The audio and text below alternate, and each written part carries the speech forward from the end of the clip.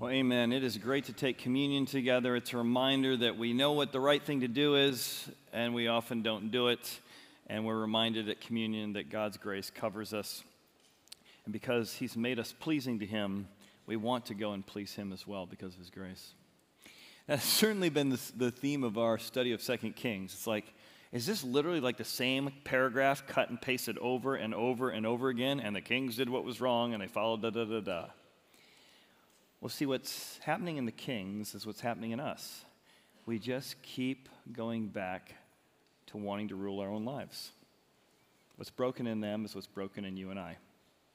And in this chapter, 2 Kings chapter 15 today, we're actually going to see one phrase we've heard a lot, but it really shows up today, the sins of Jeroboam. Remember the guy who said, hey, let's make a new way to worship God. Let's find something to replace God. And it's going to be all through this chapter. The sins of Jeroboam, the sins of Jeroboam, the sins of Jeroboam, the sins of Jeroboam. Just this real continual pattern. The other theme you're going to see all through the chapter today is, and then so-and-so reigned in his place, and so-and-so reigned in his place, and so-and-so reigned in his place, and so-and-so reigned in his place. Whenever people don't put God in first place, God ends up replacing them. And we're just going to see that in spades in our chapter today. If you remember where we've been in this entire series, is we discovered that all of our hearts long for something to be king, right? We want something to be king. And so God is outside of our lives, but at some point we invite God in when we realize all the different dots I have in my life, those are different things I live for, power, position, approval, all those things. But I say, God, I want to invite you to come into my life because I want you to be my king. So God comes into our life as our king, and He wants to reign as king. As we've said in this series, God wants to be your first king, not your second king. And we are delighted to have God run our life as long as He does what we want. When He doesn't do what we want, we're like, get out of there, go sit over in the corner, I'll take back control. God, your job is to help me get what I want done. And we start again living for all those other things. Well, that is certainly true in our chapter today. We're going to find these kings. They live for themselves. They replace God as king. These human kings replace God as the king of their heart. And then they're shocked and surprised when God replaces them as king. Right? These human kings replaced God as king. And then they're surprised when God replaces them as king. But God says, I've given you a stewardship. I've given you management of this area to rule over it with my priorities in my kingdom. And if you're not going to, I'm going to remove you and put somebody else in place. See, the best way to lose your place in life, mentally, physically, spiritually, even psychologically, the best way to lose your place is to try and take the place of God. Put yourself in the place of God, and it will begin to just wreak havoc in your life. The best way to finish the race is to keep God in His place. So we're looking at 3 sets of kings today and how they refused, they didn't see how to keep God in their place. And when they put themselves back on the throne, it caused havoc in their life. I have a mentor who runs a $100 million company, very, very successful. He's kind of a top leader as a communicator, top leader of building organizations that really thrive. And I shared last week one of the poems I have in my office for the last 30 years is The Indispensable Man, a reminder of humility. One of the things he has on his wall is a phrase that just says, what would my replacement do? Because you ever come into a job and you're like, I can't believe the last guy was such a coward, he didn't fire them, and he didn't fix that, and he didn't get that situated, right? Sometimes you get into a position that you worked really hard for, and now you're so trying to keep your position, you don't do what needs to be done in your position. And this idea that he would one day be replaced as a constant reminder was a reminder that this leadership is stewardship. It's temporary. How do I keep God in His place and manage God's things God's way while I'm in this position of leadership? All right, so let's look at these 3 sets of kings. The first one is King Azariah. Now, we talked about him last week, so I'm just going to briefly summarize what we talked about, but he does kind of set up the pattern that we see in the whole chapter. So Azariah, the king of Judah to the south, And what's he going to do? He's going to set up the high place as this thing that replaces God. So the high place, which was this tall mountain, here's a different God, different way of worshiping God. You still call him Yahweh, but he's really kind of the God you've made up. He's kind of the build-a-bear God. You built him. You gave him a voice. He only says what you want him to say. He only judges what you want him to judge. That's what a high place is. So Azariah, in the 27th year of Jeroboam, the king of Israel, Azariah, the son of Amaziah, king of Judah, became king. And he did what was right, holy cow, a good one, in the sight of the Lord, according to all that was his father Amaziah had done. Except, there it is again, except the high places were not removed.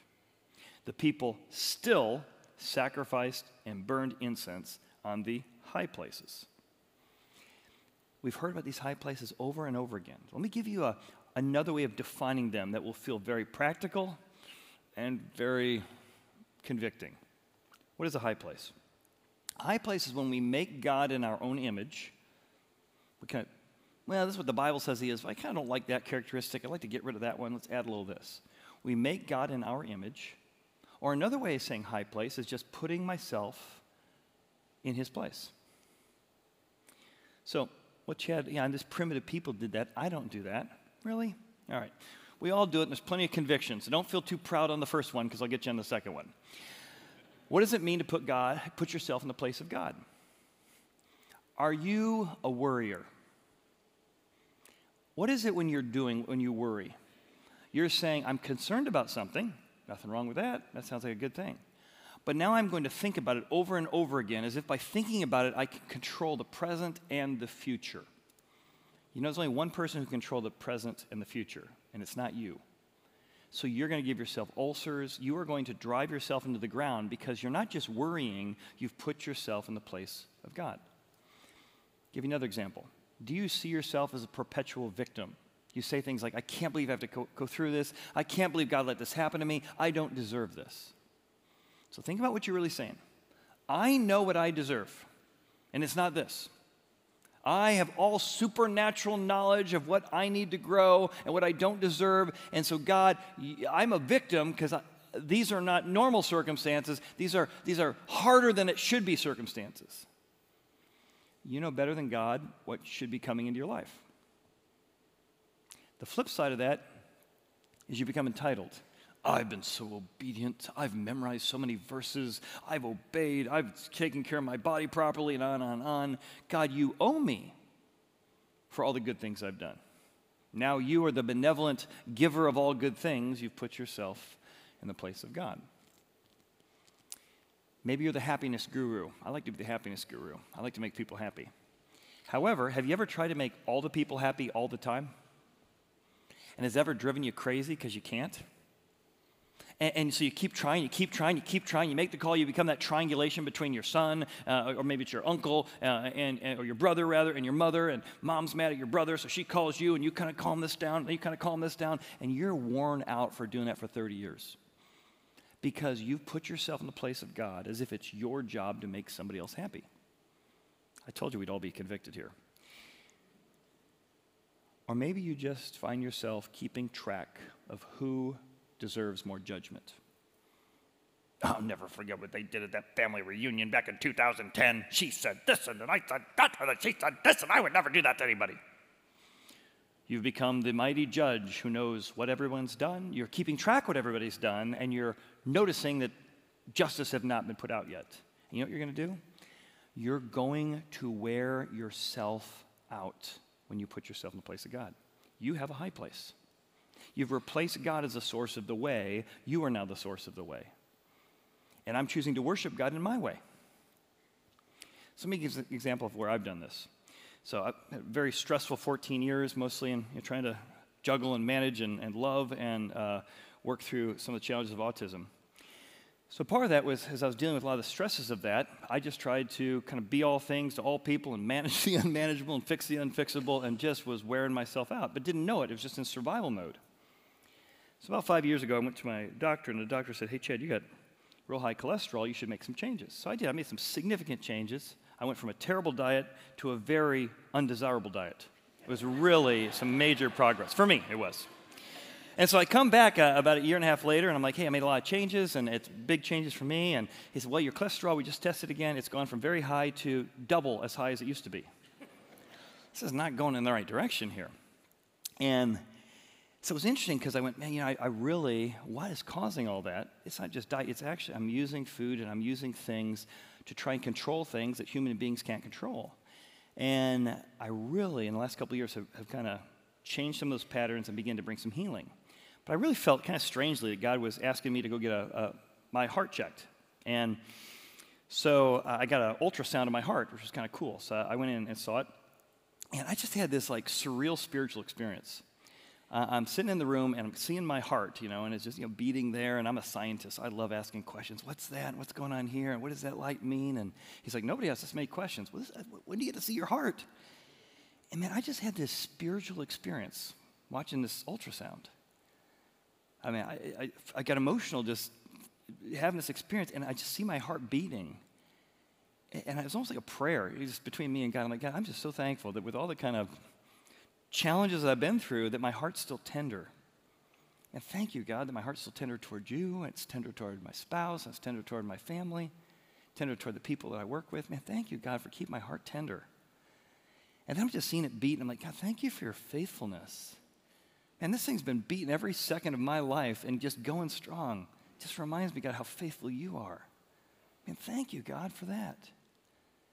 And I got done, and they gave me my report, and they said, everything looks really good. They said, you got maybe a little concern, but not a lot in your top left ventricle. And I said, what's going on? I said, well, it's just not kind of stretching as much as it should, and that's because you got to calm it way down during times in your life, and you got to kind of really work harder during your workouts. And so they gave me this paperwork. It has the medical condition, medical condition. And then it defines it in layman's terms, whatever this term was for my top left ventricle. The inability to relax. So I talked to a doctor friend of mine, and he said, honestly, the level of stress that kind of just, the situation you're in is in, it's a good thing you play hard, and I play really hard, and I work really hard, because based on what you've been through and the circumstance you kind of live under, your heart should probably be in a lot worse condition. Because you play so hard and refill yourself so well, you're barely in the concern level, but it's still a concern level.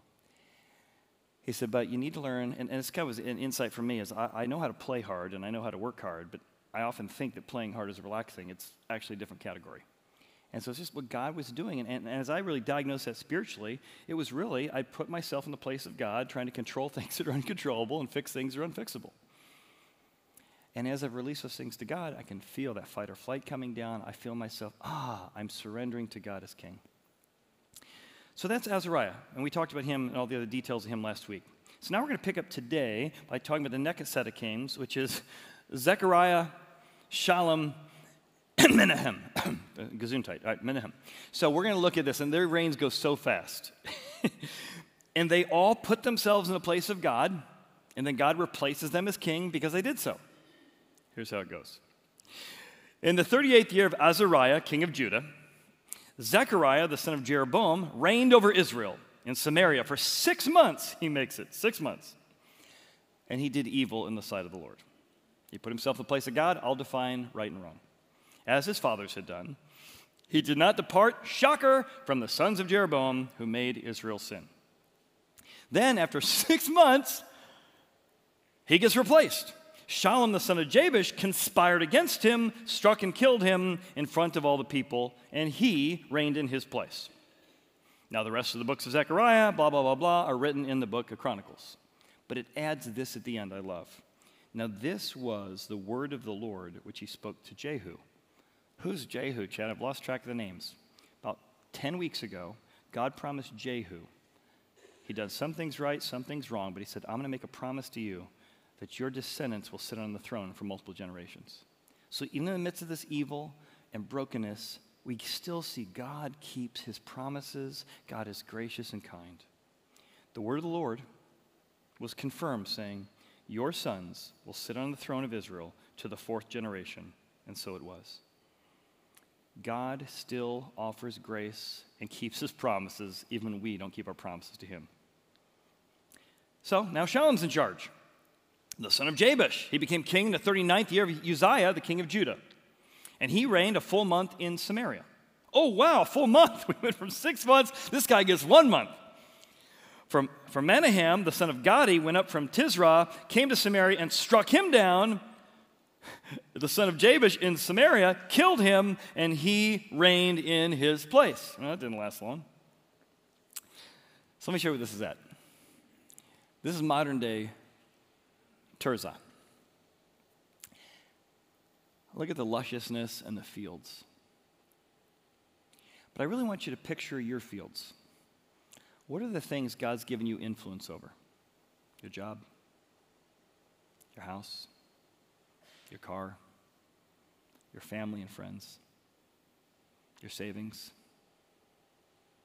all the monetary things, all the relational things. And ask yourself, in my fields, am I putting God first? Am I presuming that I earn this, that I'm going to always have this, or do I realize that this is a temporary stewardship of leadership? Because if you don't steward it properly, it'll just be somebody else reigning in your place, reigning in your place, reigning in your place, because you didn't keep God in his place. Now, these kings are not just kind of made-up names, like who'd make up these crazy names. These are real people in history. In fact, archaeologists have found that Shalom actually found a ring with his name on it, which is kind of cool. So there's the ring, there's his name up there, the stamp seal for the Hebrew inscription of Shalom. That's why as much as it kind of gets hard to listen to all these crazy names, these are real people who had real jobs, real stewardship, real kingdoms. And they lost those real places and real kingdoms by putting themselves in the place of God. So the account continues. It goes back and gives a few more details. In the 39th year of Azariah, king of Judah, Menahem, son of Gadi, became king over Israel. So remember, we're to the north now. And he did evil, he reigned 10 years in Samaria. And he did evil in the sight of the Lord. And he did not depart all his days from the sins of Jeroboam, the son of Nebat, who made Israel sin. So God is going to now remove his hand of protection and allow a kingdom to the north, the Assyrians and Syrians, to come down and teach him some lessons. So Pul, the king of Assyria, came down against the land, and Menahem gave Pul 1,000 talents of silver that his hand might be with him to strengthen the kingdom under his control. So he's like, all right, the guys in my north want to conquer me. God says to trust him. Instead of trusting God, I'm going to kind of honor security. I'm going to pay off my enemies with money to keep myself secure. Because we always sacrifice to our real gods. So instead of putting God as his real king and sacrificing to him, he makes security and pays off his enemy, thinking that will keep his position and keep his reign. Well, do you think he paid for it himself? No, he extracted the taxes from all the wealthy people. So Menahem extracted the money to pay off those people from Israel, from all the very wealthy. So he's not even paying his own tribute. From each man 50 shekels of silver to give the king of Assyria. So king of Assyria turned back, and he did not stay there in the land. Okay, so it's working temporarily. That's the thing about sin. We wouldn't lie if it didn't work. We wouldn't sin if it wasn't fun for a little bit. It works for a time. You can put yourself in the place of God. But eventually, you lose your place and you lose your influence. Now, the rest of the acts of Menahem and all that he did, are they not written in the book of the Chronicles of the kings of Israel? So Menahem rested with his fathers, and then Pekahiah, his son, reigned in his place. And there it is again. Now, remember with Assyria, in case you forgot, the entire book of 2 Kings, in the midst of all the details, the forest is, God is so gracious and kind. Are you sick of hearing about the kings? Yeah, Chad, please. God was sick of hearing of the kings. God wants his children to obey him, and he's showing you over and over again, they just wouldn't. So God is saying, hey, Saul was king, then David was king, then Solomon was king, and then the kingdom got divided into the north and to the south. And so the whole 2 Kings has been telling us that during this time of the north and southern kingdom, he's eventually going to give them over to the Assyrians and the Babylonians. The northern kingdom gets conquered by Assyria, the southern kingdom gets conquered by Babylon. And God has been saying, look at how gracious I was. Look at how merciful I was. Look how patient I was. Look I tried everything to get my children to put me in proper place. And eventually, and the Second Kings is basically his explanation of why he gave them over to exile. The only way they would learn is the hard way. It's a lesson to us about ourselves, but also about the graciousness of God. Because in the middle of Israel, they've actually discovered Neo-Assyrian buildings around 730 BC. Because that land that was once Hebrew, they lose that land. They lose their influence and they lose their place. Literally to this day, there's archaeological ruins where the Assyrians came in because they didn't put God in their place. So what can you do in your life? What can I do in my life to put disciplines in place to remind us to keep God first? I was talking to a friend of mine. He's a superintendent of a big, wealthy school system, been friends of mine for many, many years. And he was going up to do some explanation to the senators in Ohio. And so like with a lot of politicians, they're passing a bill that's supposed to do A, B, and C, but they don't realize it comes with consequences of D, E, and F. And so this person's going up to explain, like, hey, maybe this sounds like a good idea, maybe it's not, but can we work together? So he goes up and he's chatting with this kind of senator who had all this influence. And they just have a great chat, great conversation. They get done kind of talking about all the issues, and he notices the senator has a Bible on his desk. He says, hey, I noticed the Bible there. Can you tell me why you keep that there? He says, I'm actually a follower of Jesus myself. And the guy said, well, every day when I come to work, I open my Bible to remind myself that I need God's wisdom, God's direction, and I need to put God first in my life. He said, it kind of reminds me that I'm just a steward of this time and this spot and this amount of influence that I have. He said, because part of my job is all day long, people call me Senator such and such, and Senator such and such, and Senator such and such. And I start believing I'm important, more important than I really am. I start believing that I'm entitled to what I have, and I start believing my own press. So I keep this Bible here and keep this pattern in place in my life to remind me who I really am and who God really is. And what I have before me is just a stewardship for this time. That's always struck with me. What a great, simple pattern and reminder to put God in your place every day. Another woman in our church who jumped into a Bible study with another mentor at our church, and she had been a worrier most of her life. Part of being a worrier is not to be condemned. It's because you're concerned about people, right? So worry is really concern. But she was learning how to take those concerns, instead of kind of rolling them around her head 1,000 times and, creating a scenario or thinking by worrying about it, you're going to fix it.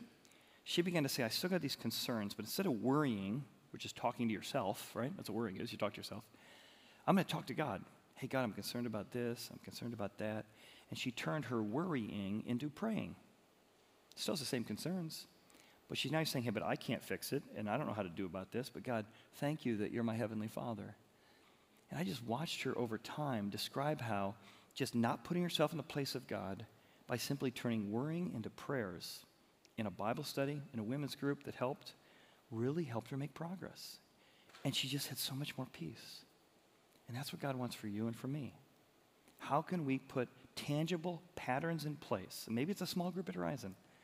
Maybe it's a personal Bible study, going through our pathways. Maybe it's opening up our app and using it and going through previous series we've taught before as a daily reminder of how to put God first. But put some patterns in your life to make sure God goes first. Which brings us to our third set of kings. Our two P's here. So this is Pekahiah and Pekah. And they follow this, what I'm going to call the jockey pattern. So one of them's in control, but there's always somebody nipping at their heels, just waiting for them. They follow the sins of Jeroboam, get knocked off, somebody conspires, takes over, and they become king. Then the next person comes around, knocks them off, they become king. It's just, they're always jockeying for position. Now, you're not going to relate to this. This is what ancient people did. It's hard to imagine. They lived for power and money and influence. I know, these primitive people. And they would jockey for position to put other people down or make themselves look better than they were to get power, even if it hurt other people. Can you imagine this? Anyway, you just imagine these are really primitive people. So these people who are jockeying for position, and they follow this jockey pattern. Here's the pattern. You've already seen it in these guys. Now it shows up in these two. Here's the jockey pattern. Number one, J. Jeroboam's sins are committed again. Oh, God omits his protection and lets a foreign nation or another person come into their life. because God's like, you don't need my protection? Let's see how that works out. C, there's conspiring occurs within the kingdom by somebody else who also wants the same power they wanted. They, the king, are killed by those conspirators. They are then erased and replaced by the next king. And God the whole time is saying, why? You should have stayed in your place and put me in my place. And there's the jockey position of every one of these kings. So you're like, yeah, we studied 14 chapters of this. How did they not see it coming? Well, how do we not see it coming? I mean, I told you, I've been doing a lot of work in my own life to deal with some of the patterns I have, good motivated, good intentioned patterns that set myself up for God. And having seen so much progress in that area, really putting myself in a place where I really am taking the role of God like I used to. Man, I found so much freedom. I think the last time I really struggled with this, like really was doing this kind of like as a pattern in my life, man, I think it, probably yesterday actually is probably when I did it last, because even though I know it, even though that I know how painful it was, I just do it again. But I'm catching myself quicker. And I'm putting God back on the throne quicker. So, how do we not see it? All right, we're going to tell the story of these two P kings. And I've hidden some things on the slides that are wrong. Because it's just easy to not see it. They didn't see it. None of these guys saw it. See if as I'm teaching through this, you can find just a few little things that are wrong and see if you can catch it and not let it whiz by. Here we go. In the 50th year of Azariah, king of Judah, it's not any of the names, by the way, I wouldn't do that to you. In the 50th name of Azariah, king of Judah, Pekahiah, the son of Manahem, became king over Israel and Samaria. He reigned for 2 years. 6 months, 2 months, 2 years. And he did evil in the sight of the Lord. All right. We're going to replace you. He did not depart from the sins of Jeroboam, there's our J, who made Israel sin. So, God removes his hand of protection. Pekah, the son of Ramaliah, an officer of his, conspired against him, there's the C, and killed him in Samaria. There's the K. All right. Anybody see the mistake? We'll move on to the next one. It's still in the second one, too. In the citadel of the king's house, along with Argob and Ariah, it's not the names, and with him were 50 men of Gilead. He killed him, and there it is, reigned in his place. Now the rest of the acts of Pekahiah and all that he did, indeed, they are written in the book of the chronicles of the kings of Israel. How can they not see what's right in front of their face? Did you see the mistake?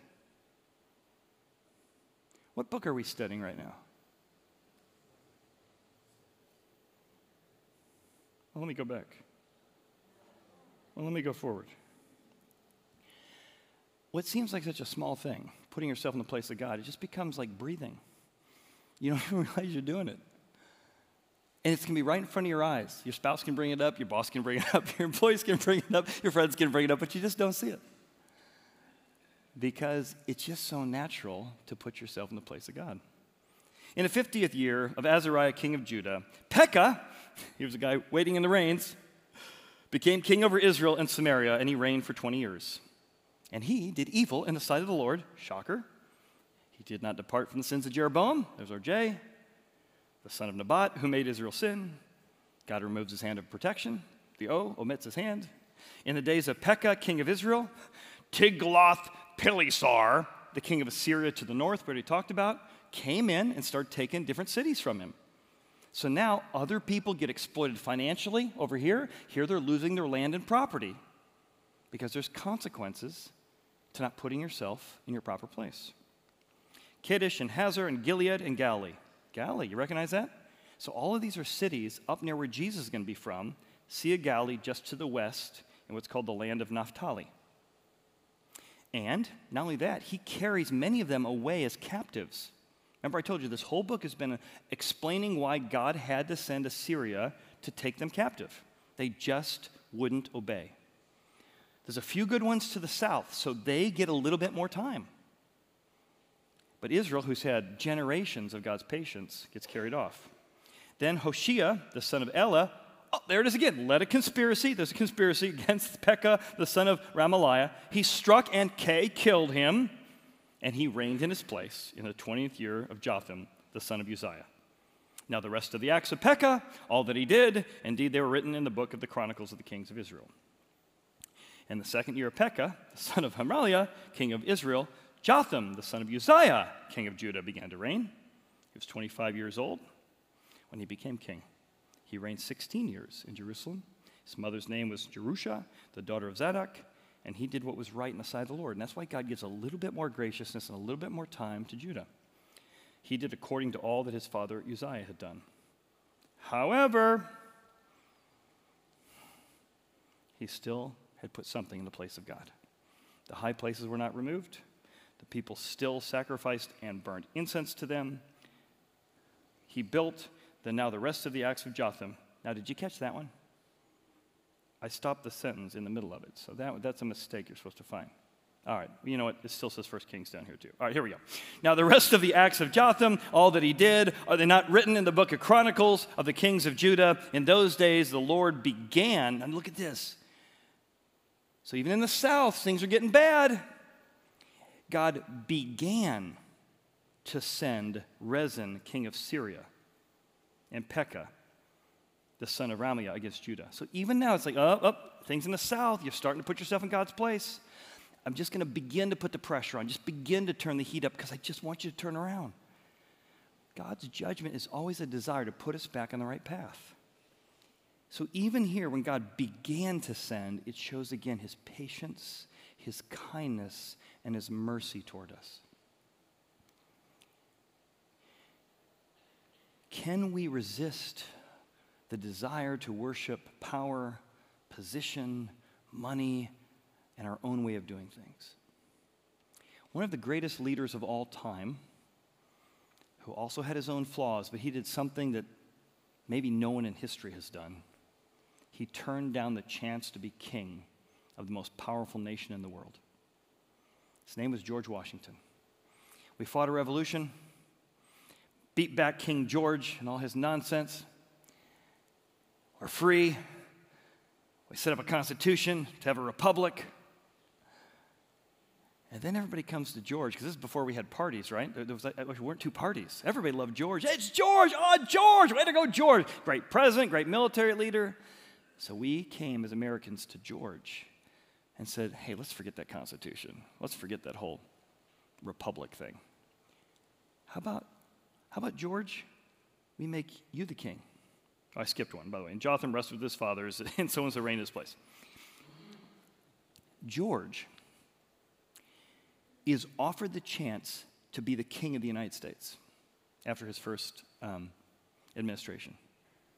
They said, you know what? England's got a King George. You can be our King George.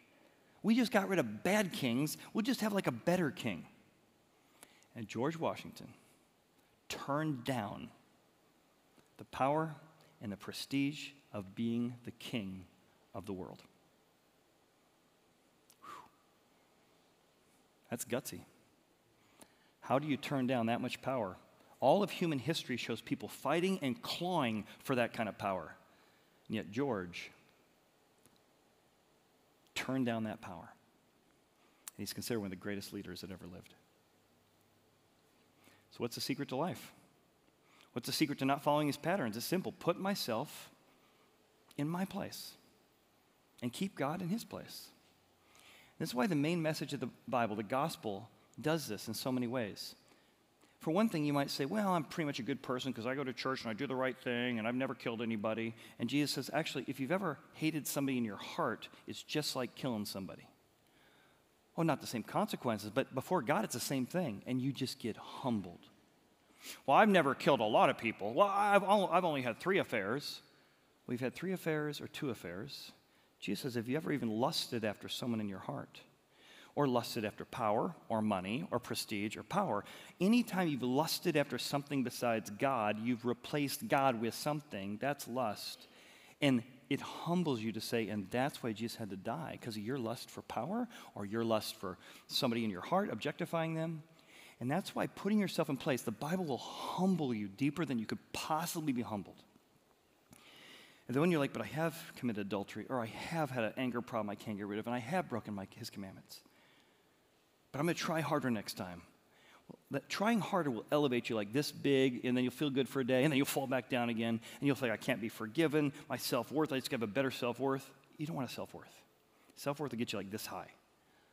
The gospel elevates you and puts you in your proper place. Because of what Jesus did for you, because of Jesus' gift to you, you who are totally humbled by what you've done are fully exalted. Not based on your good works, which aren't that great anyway, but by Jesus' good works, which are perfection. And now you are a child, an adopted co-heir of the King of the universe. Do you have something on your resume that is even remotely close to being adopted and co-heir to the King of the universe? No. So let the gospel humble you to your proper place, and exalt you to your proper place, and you will walk through life with a humble confidence. Because Jesus was offered all the kingdoms of the world by the devil, which apparently God had given him authority to do. Jesus, you can be king over all the kingdoms of this world. And Jesus refused being king of the world. Jesus kept himself in submission to the Father. He said, you shall worship the Lord your God and him alone. And if I want to be king, I want to be king God's way. And that path, you're talking wanting to be a victim or feel entitled. Jesus was a victim and should have felt entitled. He lived perfectly. He chose God's path through the scourging, the ripping of his body so he didn't even look human, betrayal of all his friends, put up on an ancient, horrific torture device called the cross. But in the garden, Jesus is given a choice. God, I don't want that. Oh, that sounds painful. That sounds terrible. But not my will be done. I'm not running the show, but yours be done.